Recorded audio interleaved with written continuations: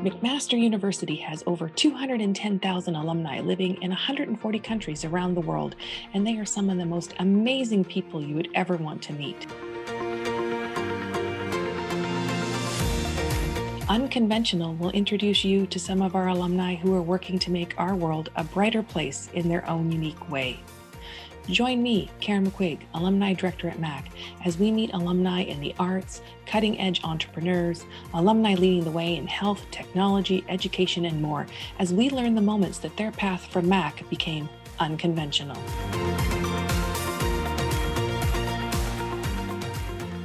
In today's episode, I welcome Rachel Wilson Jeffers, a 2014 graduate who completed her biology and psychology degrees at MAC. She later continued her education at St. George's University of London as she pursued her Bachelor of Medicine and Bachelor of Surgery designations. Studying internationally was never part of the plan, as she thought she would study medicine at MAC and settle into suburban life with a mortgage, partner, 3 kids, and a dog. But after graduating from MAC, Rachel felt lost because she saw her peers move on to professional and graduate school while she had no acceptances to medical school. Not one to wait around, Rachel embarked on an international work experience that led her to London and eventually medical school. Today, she practices medicine in the UK, has appeared in a television show, and so much more. Joining me from London is Rachel. So Rachel, thank you for joining our Unconventional podcast today. I'm really looking forward to having a discussion with you. Yeah, thank you for having me. So let's first off tell people where you are. You are not in Canada. Where are you? No, actually, I'm in London in the UK, and I've been here for about 5 years now. Well, thanks for joining us across the pond, as they say. So let's go sort of back in the Wayback Machine to when you were an undergraduate student. And were you a student that had a master plan of how your career path would play out and what you were going to do after graduation? Oh, yeah, definitely. So I had this master plan that as soon as I graduated, that I would start medical school and I would get into McMaster because it was the shortest program anyways, just 3 years. And then, I'd start my residency, get a house in the suburbs and live my life. And so, but let's then go to what happened after graduation, because you had a little bit of your master plan didn't actually play out the way you thought it was when you first graduated. Oh, no, definitely not. So right before graduation, everybody I knew really had acceptances to professional schools, their master's programs, or PhD programs, and I didn't have any acceptances. I was really down about this. I wanted to do something after I graduate, not just sit on my mom's couch. So I ended up applying to actually teach English in a French high school. So during this program called Odyssey, and I just thought I'd take it from there. So did you travel a lot or not after Odyssey, or what did you do after Odyssey? Oh, yeah. So after Odyssey, I ended up having to move home just for financial reasons. And I thought, okay, now that I got a job, like working at a pharmaceutical company, I worked for Shoppers, doing kind of like specialty health type things. And I was like, okay, I have a little bit of money now. Why don't I try some traveling? Because I just want to see the world. I ended up traveling to Cyprus because one of my friends was actually studying medical school there. And it was at the university that I ended up going to in London, actually. And I just saw he was like studying, following his dreams, but also like surfing, scuba diving, going to the beach. And I was like, wow, I've never actually thought about studying outside of Canada. And maybe this is something I'd want to do. And he could travel a lot. And I was like, yeah, maybe I should move to a place where I could travel a lot. So how was your academic experience studying for a doctor in England? Did you have a big transition? Was it like completely different from Canada? Yeah, well, first of all, I had been out of school for 2 years already. So I had forgotten, like I had been so used to just like going to work, coming home, doing my activities, going out on the weekends, completely different. It was like, okay, you go to school and then you study some more, and then you study some more, then you study some more. And in the UK, it's like really focused like on clinical skills. So from like day one, when you start into medical school, you need to be like attending your GP placements, going to your hospital placements. So it was like having two jobs really. Being at the university student and studying and going to all my placements, three jobs actually, was a big transition. So this past year has been one that no one expected. The last, 15 months. We say year, but it's even longer than that. What have you learned about yourself from this experience? I mean, you've been on the front lines in the national health system in the UK. How are you feeling? What have you learned about yourself? Do you have hope? I don't know. Fill us in on what the last year and a bit's been for you. Wow. So I actually graduated in the height of COVID. So when I was trying to finish up like all my licensing exams, my prescribing exams, there was literally COVID on the front door every single day. Somebody would come in COVID positive, and then they ended up having to stop placements completely for medical students just to keep us safe, because we didn't have like as much experience in the hospital. So I basically stopped my placements. I graduated university and I went to Canada for 5 months, which was unreal. It was so nice just seeing my family, and I got to get in touch with myself. And I actually feel like I really needed that time to center myself and be happy and be surrounded around family, because as soon as I came back, August, it was like peak number 2 of COVID here. It was crazy. I learned I am so resilient. Like, I learned that I can be on my feet for 15 hours and keep going and keep having energy. But I also learned that like taking a break is so important. I think this year, being on the front lines during COVID, I have really been confronted with a lot of death actually. And it's really made me question like how I feel about that myself and how I feel about life. And I think it's made me really cherish every moment that I have, every moment I had with my family and friends, and even spare time, because there were so many patients that, unfortunately, because of COVID, depending if they had COVID or not, they weren't allowed to meet any visitors inside the hospital. So people really did spend like their last moments with strangers. And it would either just be doctors or nurses or whoever could be around to hold their hand. And I feel really privileged to get to be part of those moments and provide like those last bit of comfort to different people. But I also feel that it's made me in my real life want to like reach out to more of my family and friends and just tell them that I love them, because I never know like when it will be my time. And if, and I want people to know that, I love them just in case, I don't get that opportunity to spend those last moments with them.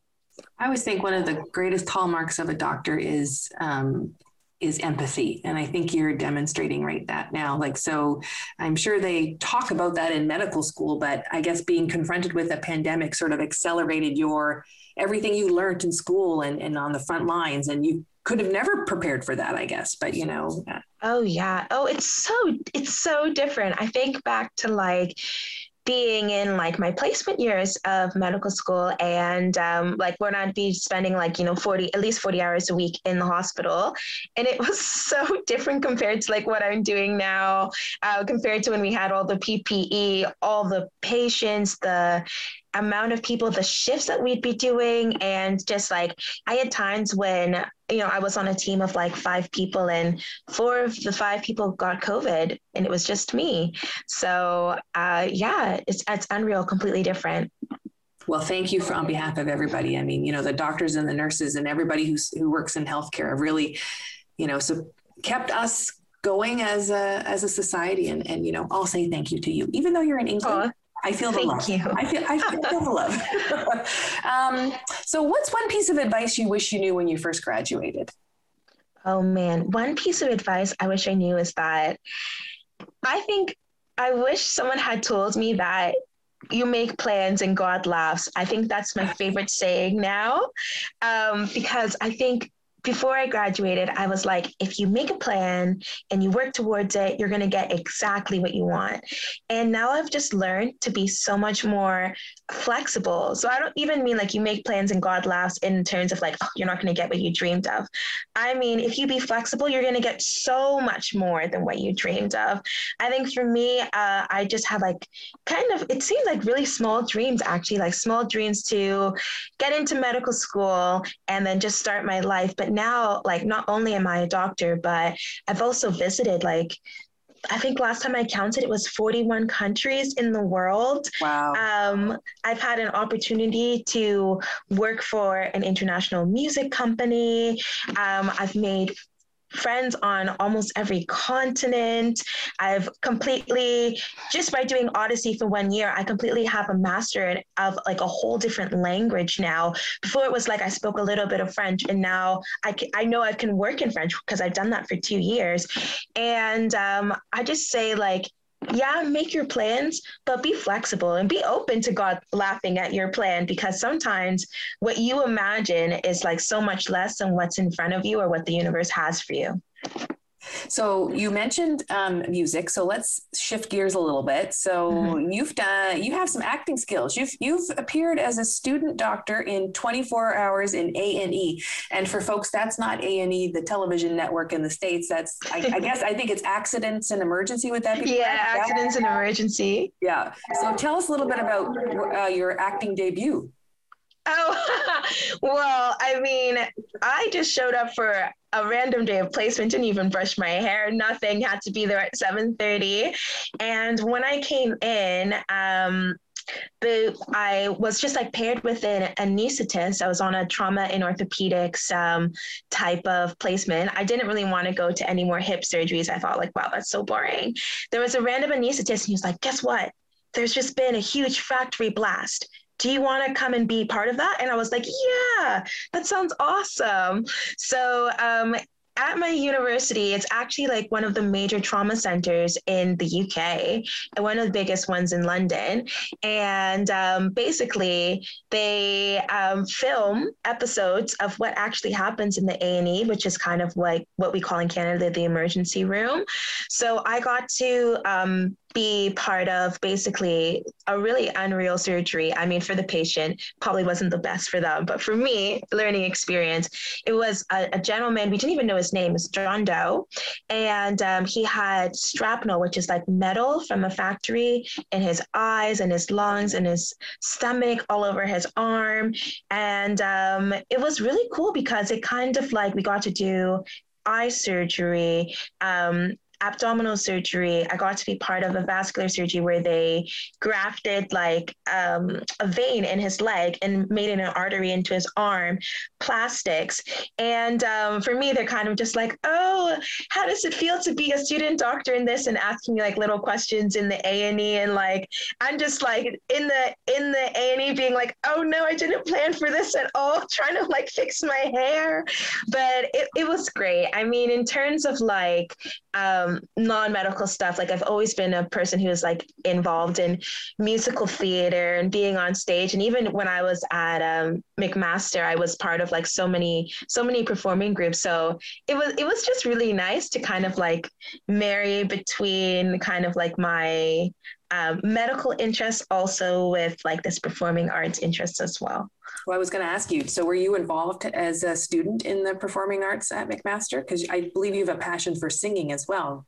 I do. So for all of my time at McMaster, I was part of the McMaster Gospel Choir.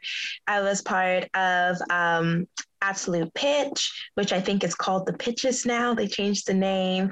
As one of the founding members on that. I did air bands when it came to Welcome Week. Always tried to perform in that. And outside of that, like even for when I was like a SOX, which is like the Society of Off-Campus Students, I did like a charity fundraiser, which was like a show that I put on to raise money for cystic fibrosis. And yeah, so I've always been really passionate about it. I really tried to get involved in performing arts when I was at McMaster as well. So do you sing every day? Does that provide some stress relief and, feeling, wellness, mental health? Like, is singing part of your daily routine? Oh yeah, 100%. So I'm like a sing like with my guitar, sing piano, sing in the shower, sing on the street. All my neighbors know all the songs I like to sing.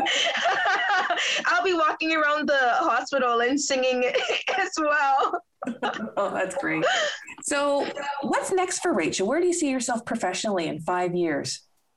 Yeah, so I have my contract in the UK for until August 2022. And I think after that, I'll be sitting some exams to start medicine in Canada, but I'm not on a jet set back to Canada. I actually really want to go to Australia, which is actually something that like a lot of UK doctors do. So I'm thinking to go to Australia for like 2022, sit on a beach, locum in some hospitals, maybe do some A&E, some general surgery.